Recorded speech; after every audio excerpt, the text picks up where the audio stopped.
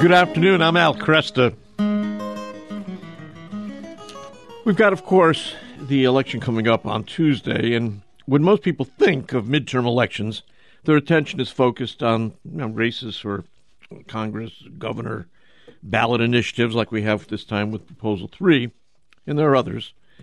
But it's important to remember that there is another race, and that is for, in this case, you've got the state Supreme Court, you've got other courts that we've got races on. My guest, Judge Michael Warren, is one of the most respected jurists in the state of Michigan. He has served for 20 years on the Oakland County Circuit Court, and he's a law professor, a former member of the Michigan Board of Education. And Judge Warren has also been on this program before talking about what he's done with Patriot Week, which is an effort aimed at educating the public about the Constitution and American history. And Judge Warren, good to have you back here. Thanks. Oh, it's my pleasure. Thank you so much. It's always a delight to come on your show. Well, thank you. And I know that you are looking forward, I hope, to being elected this time out. We're not here to talk about your race. We're here to talk about the general interest people need to have when it comes to voting for various judges. Tell me, I think a lot of people think judges are appointed. Yeah, so judges are appointed in the federal system, and they have this they're the closest thing to nobility in our system of government because they serve for life. So once they're nominated by a president and confirmed by the Senate, they're there except for life, except for extreme circumstances where they might be impeached. Sure. But that is not the case in our state system. So we have a 4-level system in our state. We have a district court, which is your local community court. Usually it's one or a few towns or villages or townships. Then you have a circuit court, which is at least a county-wide court. It can be more than one county, but it's at least as big as a county. So I serve on the Oakland County Circuit Court. I got about 1.2 million people in my county. Wow. And then we have the Court of Appeals. And the Court of Appeals is where if you're unhappy with decisions at the trial court level, you usually have a right to appeal to the Court of Appeals. Mm-hmm. And there are 25 judges who are selected out of 4 different districts in the state. So they chop up into 4 districts. My district is Oakland, Macomb, and Genesee County. District number 2. I know you're in Ann Arbor. That's a different district. Mm-hmm. There's 4 districts. They all have about the same population. And that is really the most I used to, when I was, you mentioned I was in the State Board of Education. When I was on the State Board of Education, I used to tease basically myself saying it was the most anonymous position in state government next to the Court of Appeals. So now the Court of Appeals is even more anonymous. Then if you're unhappy with the decision of the Court of Appeals, you can seek what's called leave to appeal to the Supreme Court. But the Supreme Court doesn't have to take a single case. So they cherry pick the cases they want to hear. And typically, the Court of Appeals would decide about 98% of all appeals, and then the Court of Appeals then cherry picks the cases that are, that they want to address. All those levels have a substantial impact on the administration of justice for our citizens. And the adage that I like to say is nobody cares who the judge is until they're facing the judge. Yeah. Then all of a sudden, that person may be the most important person in their life, making huge decisions on. It could be child custody. It could be your constitutional rights. It could be if you're accused of a crime, your freedom and liberty. Probate matters, what happens to your state or the state of your loved ones. Mental health issues, juvenile cases. There's a lot of stuff that is really important, and it's really essential that we have great judges in all 4 of those levels to be able to make sure that justice is served. Also, I'm sorry, go ahead. No, go right ahead. I was also say it's fundamental to our separation of powers that we have a legislature that makes the law. We have a executive branch that enforces the law, and then a judiciary that's supposed to figure out the law means in any particular case and adjudicate that to make decisions in connection with controversies that come before it.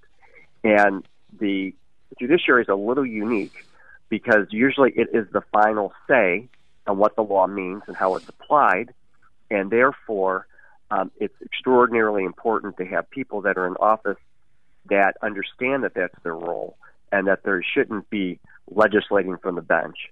And that's been a serious problem for generations, really. And so it's important to be informed on voting, not just based on, somebody qualified, do they have the experience, do they have the right temperament, but also do they have the right judicial philosophy when they put on that black robe. Yeah. So it's really important that voters pay attention. Unfortunately, it's often hard to dig into the background and judicial philosophy of judicial candidates. It's a little easier nowadays because there's websites and social media, Facebook, sure, LinkedIn, that kind of stuff, where you can do some research. But you have to make an effort. Judicial races typically don't have millions of dollars, in advertising, for example, they do in the governor's race. Now, are the judicial positions considered nonpartisan positions formally? Yes, so they are nonpartisan, but there's a twist. So district court judges, circuit court judges, and court of appeals judges, you can only run in one of two ways. If you're an incumbent, you can file what's called an affidavit of candidacy. Super simple. Fill in a form, you turn it in. Although there's been some issues with that this election year because they didn't change the form, but they changed the law. It was a big mess. Oh. But be that as it may, Okay. Very simple. But if you're not a sitting judge in that spot, then you have to get petitioned, and that's pretty onerous. I know I had to do it. I had to get 6,300 or so, and I ended up getting 9,640. I remember that. I'll never forget that number. For this particular race? For this particular race. Wow. Right? Okay. And I did that just on the subway. But there was a little army that was very passionate about me and went out. So that it couldn't have been done without the army. Okay. But the Supreme Court, getting to your question, it's very peculiar because the Supreme Court they can, if they're a sitting justice, they can file the affidavit. But typically they are nominated from a party convention. So the Republican Party, the Democrat Party, the Green Party, Natural Law Party, Libertarians, they have these state conventions, U.S. Taxpayer Party, and then they nominate who they want to have on the ballot for Supreme Court. But then, when they get on the ballot, their party affiliation disappears. Really? So, example, Justice Zara just was nominated, and Paul Hudson, his running mate, they were both nominated from the Republican convention, but you will not see an R next to either of their names. So people go in, and sometimes they'll vote straight ticket, right? They'll vote straight Democrat, straight Republican, and they miss all the judicial races because it is nonpartisan. And a lot of people don't understand that. So it's very important. So if you vote straight ticket, you're bypassing the judgeships. Exactly. Wow, that's good to know. And also, your city council races, those are typically nonpartisan. Your school board races are nonpartisan. The proposals are obviously nonpartisan. So if you just do straight ticket and walk out, you've left half the ballot, maybe even more, without casting a vote on those really important issues and positions. Mm-hmm. Now, various groups. I mean, I was looking over the Detroit News, for instance, went ahead and made an endorsement of you. How do they decide what judges are, somebody they want to support? Well, I guess you'd need to ask the Detroit News. I was very. I guess you're right. Yeah, but what they did do an interview. They did a Zoom interview of us, and they asked. I'm sure they asked the same questions to me and my adversary. Yeah. And judicial races, it's just practically, you have to kind of hunt these opportunities out. So I've been fortunate enough to be endorsed by the Police Officers Association of Michigan and the Fraternal Order of the Police and Sheriff Michael Bouchard and Sheriff Anthony Wickersham, the Republican and Democrat. But I went to them and said, hey, guys, there's this race. Okay. And then there's a process, and they go through it. But typically for judges, probably like school boards and city council people, there really isn't an affirmative way that those organizations go out. You kind of have to shake the trees yourself. Yeah. But I think those are good indicators of who that helps you to figure out who's to vote. The one exception to that would be Right to Life. I think they're pretty organized and reach out to people, and I've been blessed to be endorsed by them.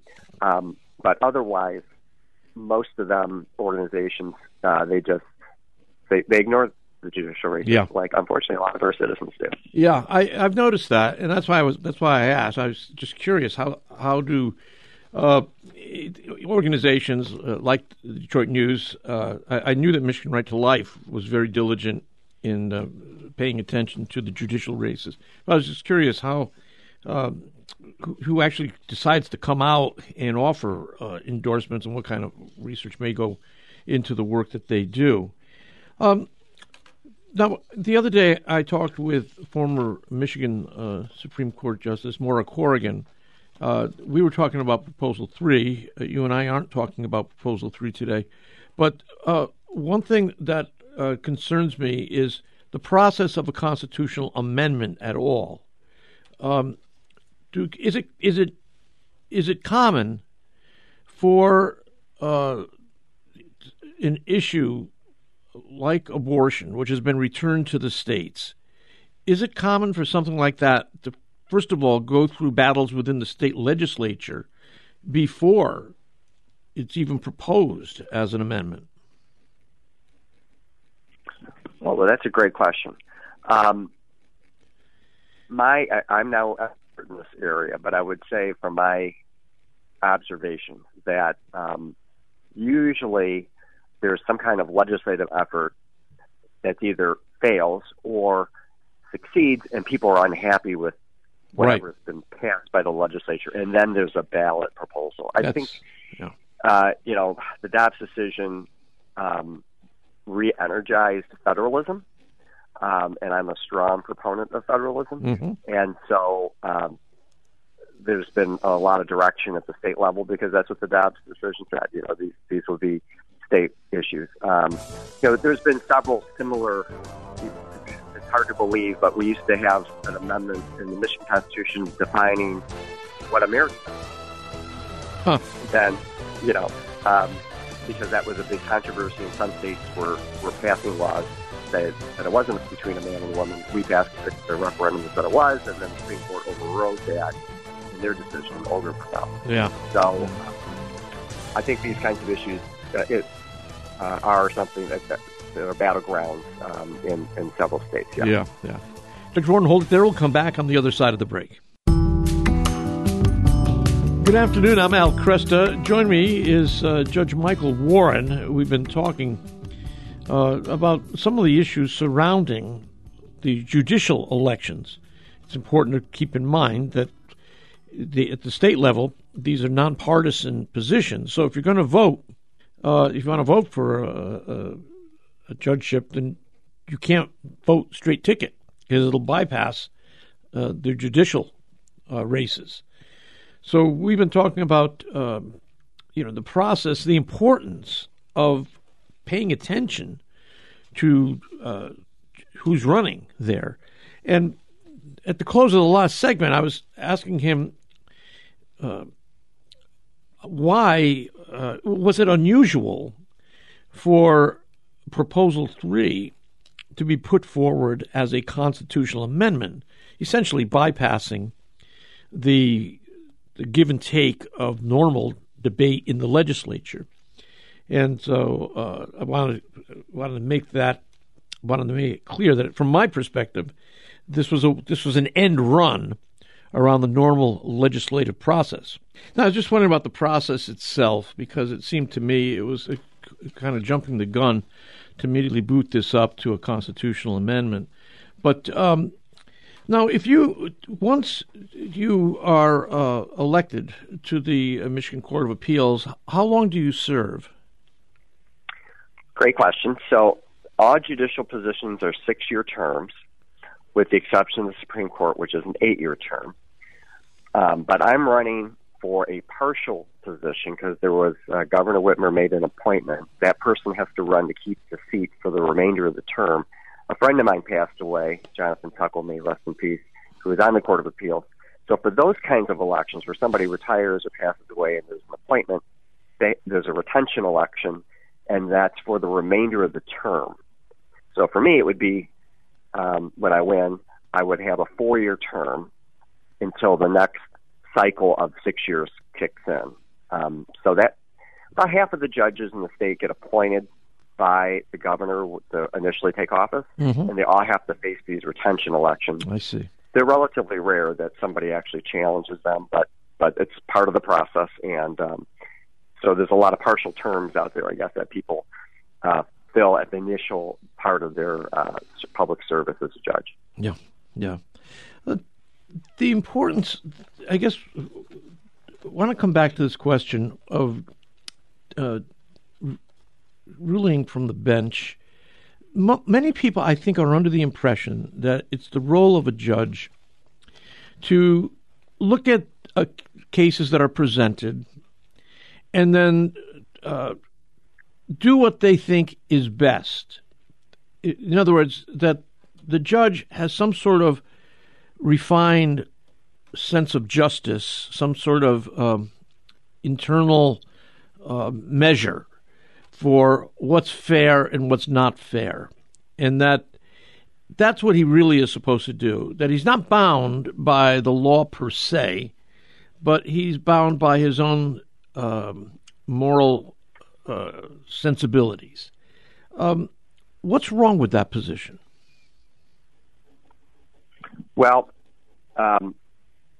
when the law is clear and the judge decides to avoid the law, to add things to it that don't exist, or take things away that aren't there or that are there, and decides that they're acting as a super legislature or a philosophical king, right? That subverts separation of powers, because the people vote for the legislature to make the law, not the judges, and then that destroys the social compact, because again, the compact is that the legislature will be making these decisions through the Constitution and the constitutional powers, and it undermines that, and it really subverts our freedoms and liberties. Yeah, there are times when a judge is given discretion, and they have to make, sure, like, for example, sentencing.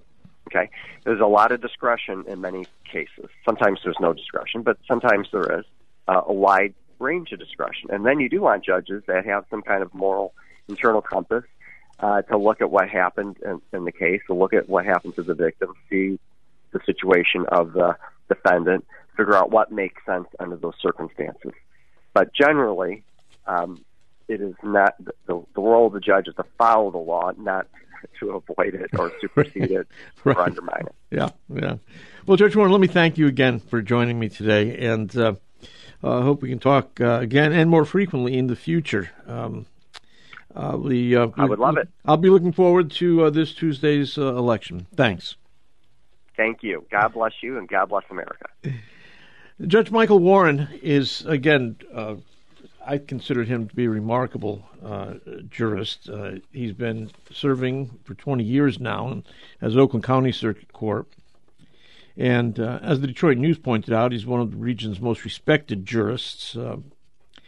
I know Judge Warren because he's a co-creator of Patriot Week, which was an effort aimed at educating the public about the Constitution and American history. And he developed that at that time, way back with his 10-year-old daughter.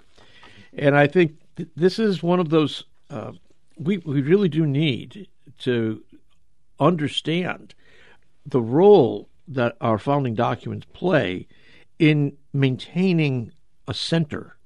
What holds us together as a people?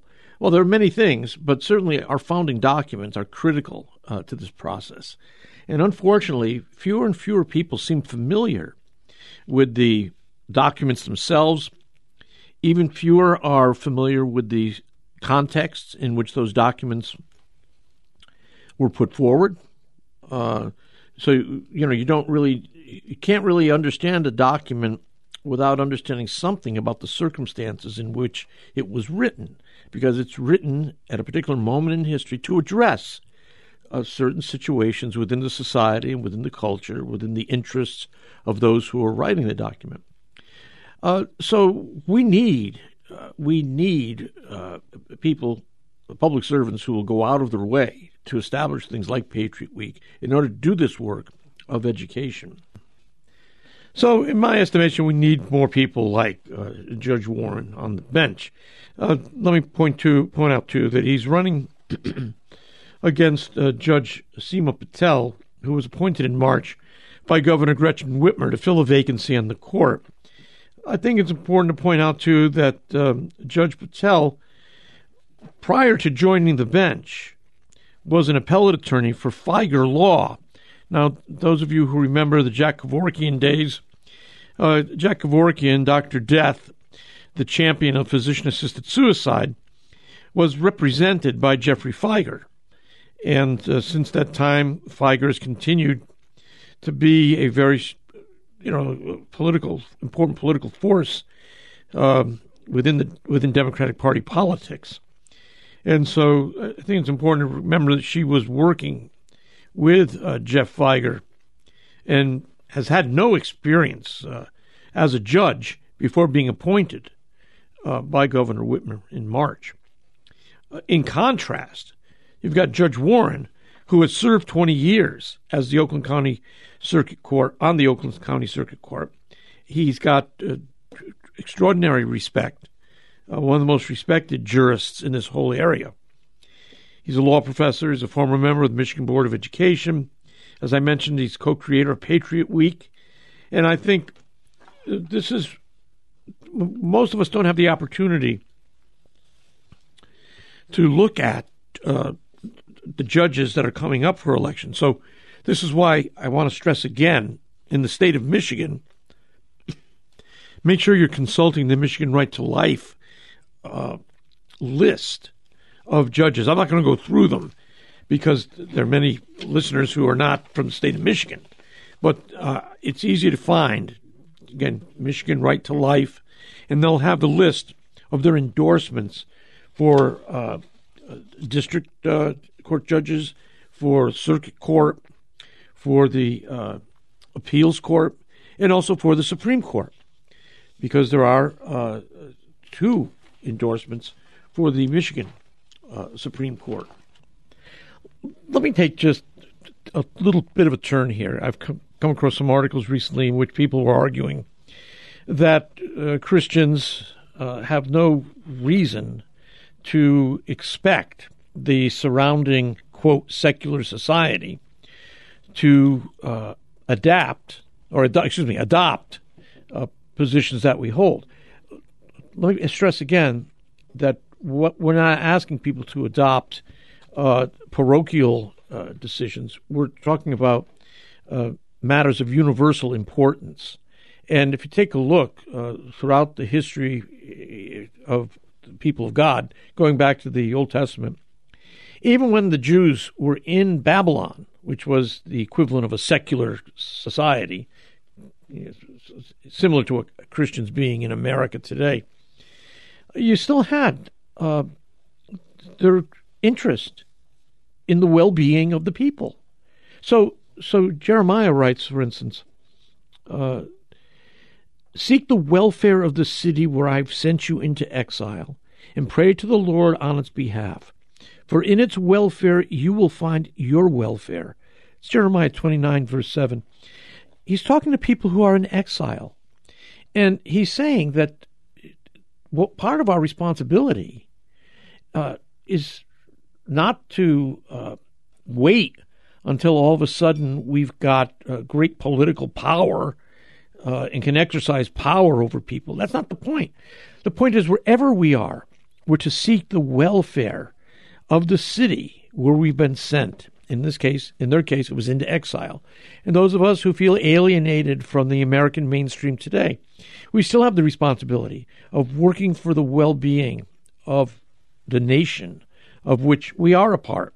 You think of Daniel in Babylon, for instance. He said to Nebuchadnezzar, again, not a Jewish king, a king who's opposed to Judaism. He said to Nebuchadnezzar, King, let my counsel be acceptable to you. Break off your sins by practicing righteousness, and your iniquities by showing mercy to the oppressed, that there may perhaps be a lengthening of your prosperity.